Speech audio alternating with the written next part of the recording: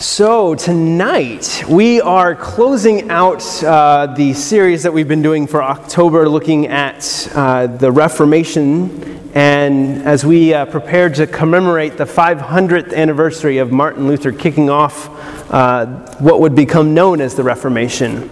That'll be on this Tuesday, which by the way we're having a special service in here, Interfaith Chapel service, featuring our Lutheran chaplain and our Catholic chaplain bringing the message. So that should be really great as a little quick advertisement for what's coming on Tuesday. And that's going to be Tuesday in here at noon with a small reception to follow, which also will include food.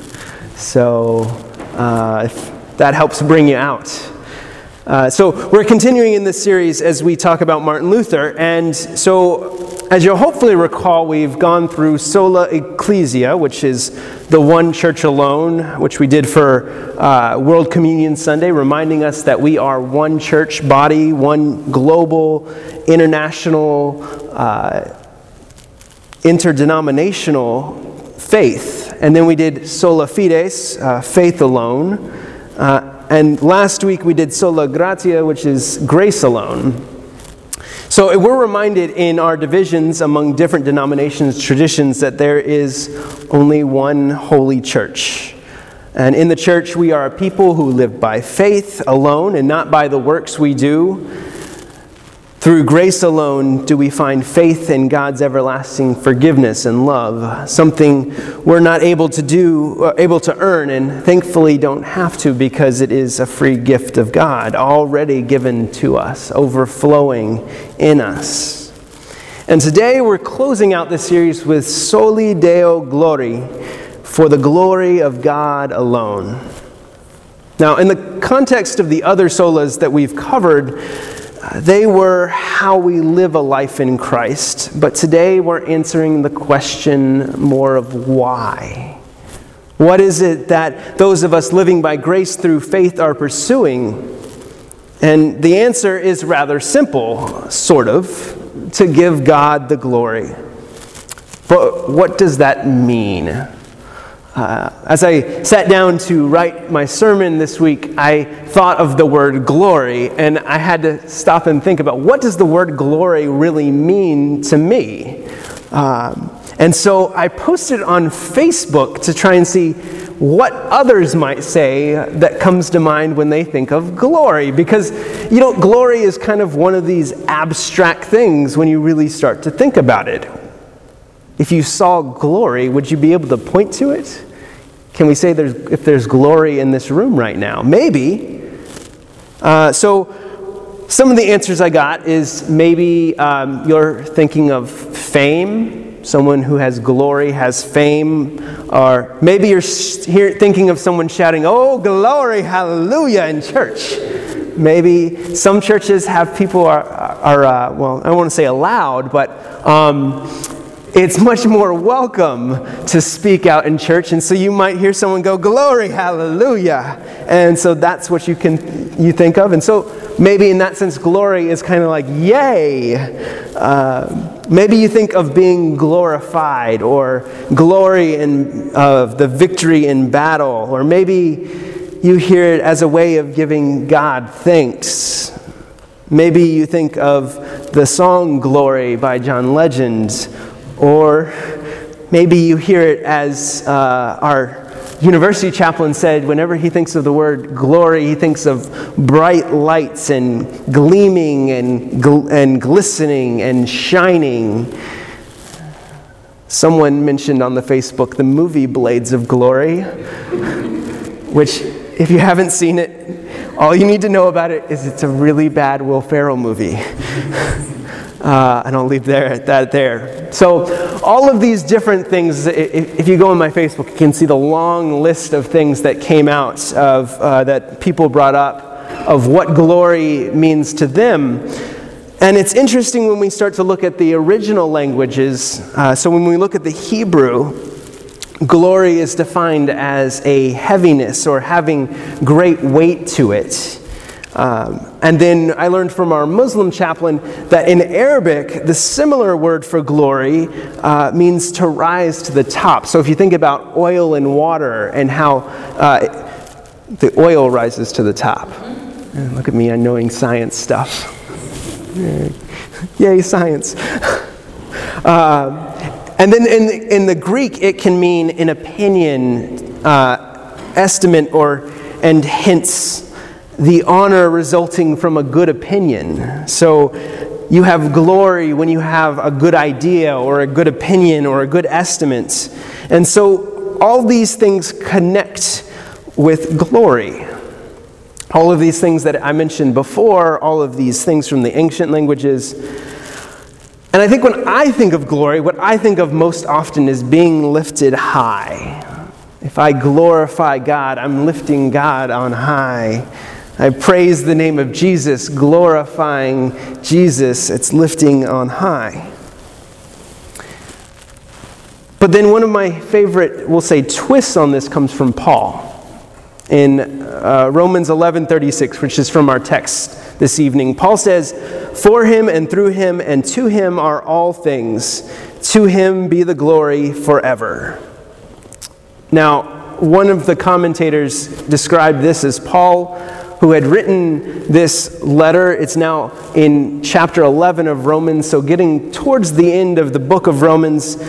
Paul has written this letter, made his case, and he is now stepping back and going to gaze at the wonder of God's glory and majesty. Something that Paul reminds us that we've somewhat failed to do throughout the biblical narrative, to step back and recognize God's glory, to see the glory of God.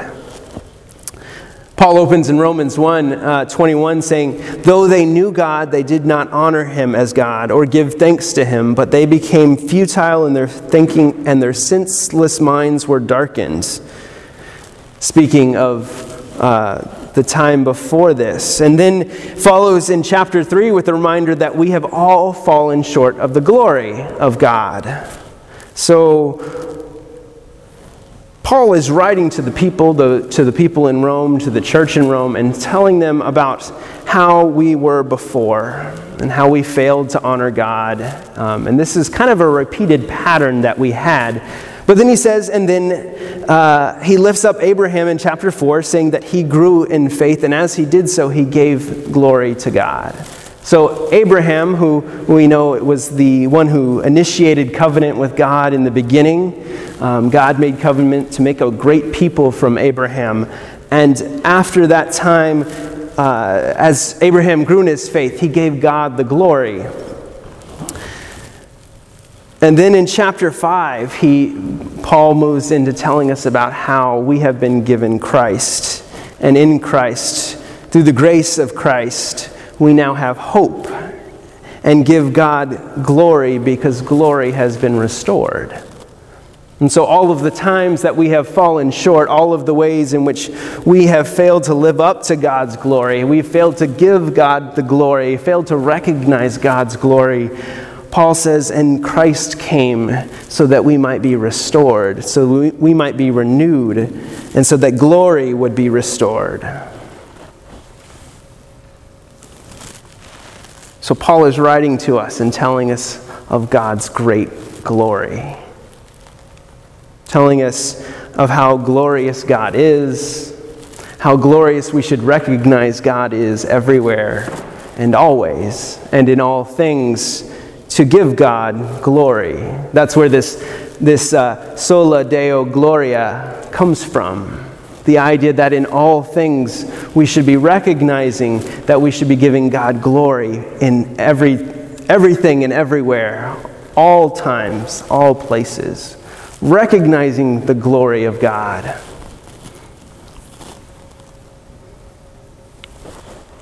In some ways, glory is something that is hard to grasp, though, and God's glory may be difficult to see. And so maybe we should think about it better as not so much us engaging in God's glory as we are reflections of God's glory. There's a scientific term for reflection that's called albedo. which is a measurement of how much sunlight a celestial body reflects. So, for example, the planet Venus has the highest albedo at 0.65, or 65% of the light that hits Venus is reflected. Now, depending on where it's at in its orbit, we'll call it the almost planet Pluto, has an albedo ranging from 0.49 to 0.66, or 49%, or 66%. Now, our nightlight, the moon, has an albedo of 0.07, meaning only 7% of sunlight is reflected. So the sun is reflecting off of these, and that is the light we see. So when we look into the night sky, when we see the moon, that is the sun reflecting off of those things. And if you think about how bright the moon is, if it's got that smallest albedo, when we start to think of ourselves as having a spiritual albedo, it's God's glory shining down on us. God's magnificent, gracious glory, the goodness of God shining down on us, and then we are reflections of God's glory into the world. It makes this idea of recognizing God's glory just a little easier to understand when we think about that we don't produce the light. It's not our job to produce the glory of God. It's just our job to reflect it.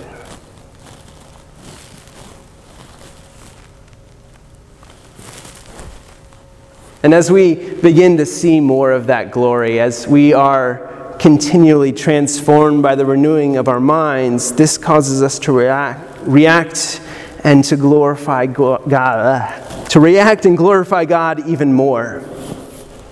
Verse 12:2, J.B. Phillips translates this way: Don't let the world around you squeeze into its mold. I think I left a word out there.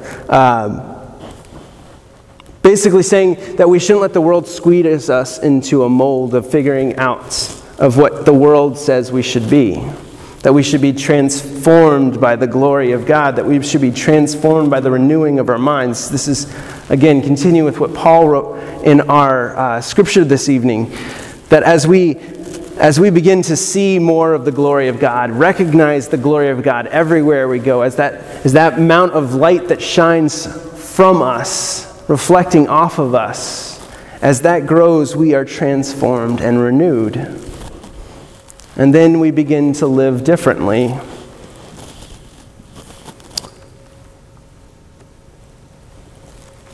And so that everything that we're doing, it's not for our glory, but for God's glory alone. That's again this principle of for God's glory alone that came from the Reformation. This idea that everything we're doing is for God's glory. Every little thing.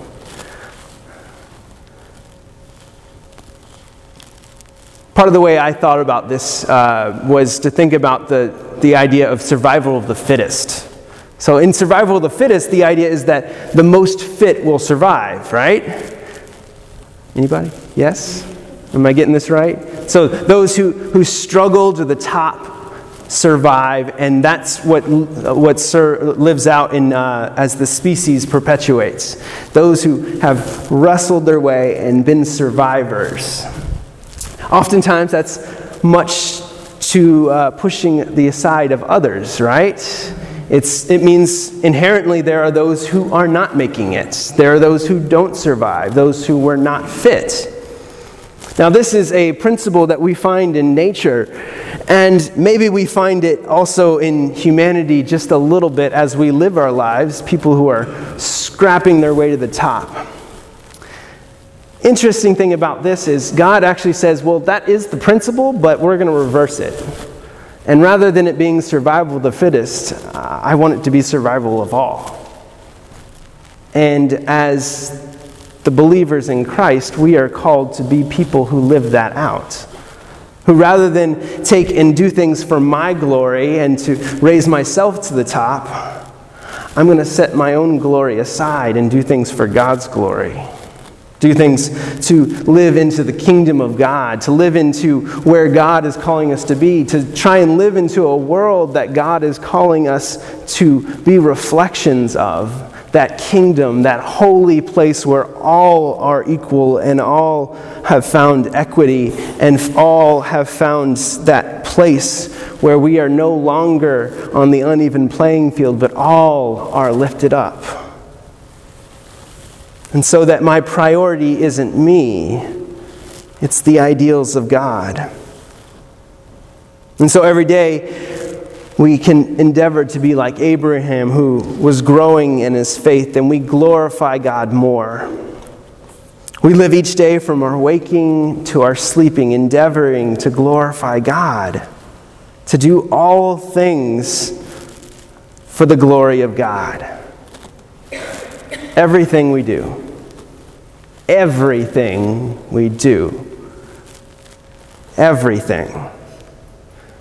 I'm going to challenge you here for a second to think about what your average day is like. All the things, or even maybe all the things that you've done today. Without answering this out loud, what are the things that you can say with certainty you have done for the glory of God? Which would you say you certainly have not? Now, there may be some things in the middle that you have trouble categorizing as for the glory of God or not for the glory of God. There's always that question of brushing your teeth, like, is that for the glory of God? There's the whole temple thing and, honoring the body, but that's a whole nother discussion. There may be some things you can say are somewhere in the middle, but I want you to focus for a moment on those things that are certainly not.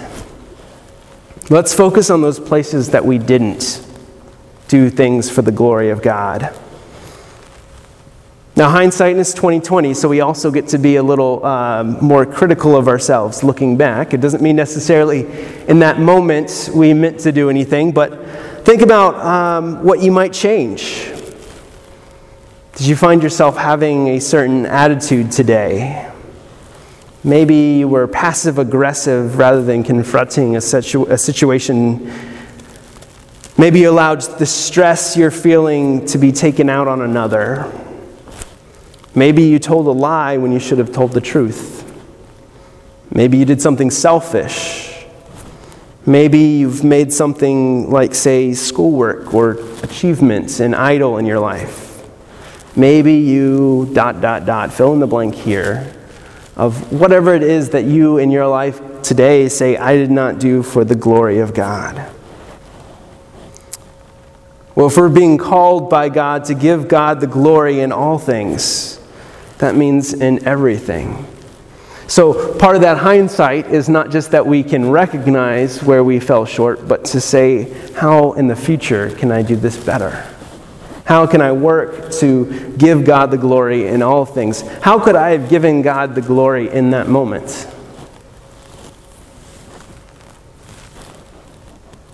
Now, that's obviously not a light burden.